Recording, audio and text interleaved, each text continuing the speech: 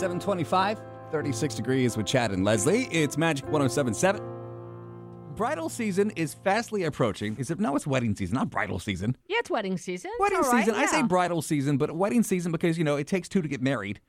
And not everybody has to be a bride. Right, that's true. So you've heard of a wedding registry. Right. That's where somebody will go, let's say, to Target. They'll get the little code reader from customer service, go around the store, and then it's so much fun. Find something they want and pew! Pew, I want that. Oh, Pew, I want, pew. one of those little diapers where they actually make handmade diapers right in your nursery. Boom, I'll take that. For a wedding registry. Jumping the gun, aren't you? But what about the unwedding registry? What happens when the old relationship starts to fizzle out and the wedding comes to an end, literally and figuratively?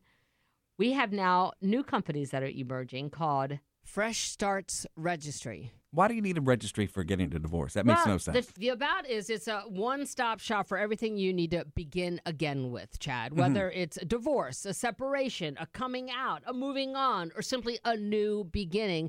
A lot of us find ourselves in this place, and people want to help. I mean, my poor son, he moved in with his girlfriend, so he sold his bed to the kid who took his room over. Right. We bought him a bed with his girlfriend, beautiful new bed, and now they broke up, so now he has no bed again. So that's what happens. And so, he has nothing for the kitchen. So you're telling me that because I know your son just got a new place to move into. He has nothing.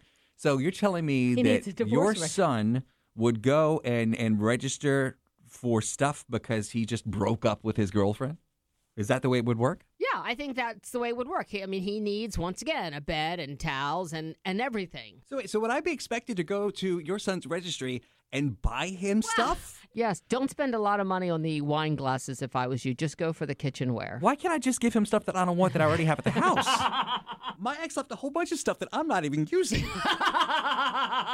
Chad and Leslye. All right, so the question this morning is... You gained a grill, that nice grill with the cover and everything, and the buffet. The buffet table, The buffet table. Yeah. So you actually...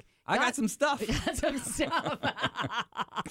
What have you ever gained from an ex? From a breakup. From a breakup. Maybe you got some stuff at your house. Yeah, there's always an upside. 407-916-1077. Heather, what did you gain from an ex? So one thing I gained about moving out, I gained a crap ton of glasses. Every plastic glass she gave to me. Yeah. I know. Glasses, right. My cupboard is literally filled with them. I know, but they're sentimental at this point, aren't they? And now my cupboard's filled with them. Yeah. But look at it like this. You will probably never have to buy glasses ever again, right? Definitely not. See? There you Can go. my son borrow just about 4 or 5 for a while? He'll give them back. I think that's a no. Chad and Leslye.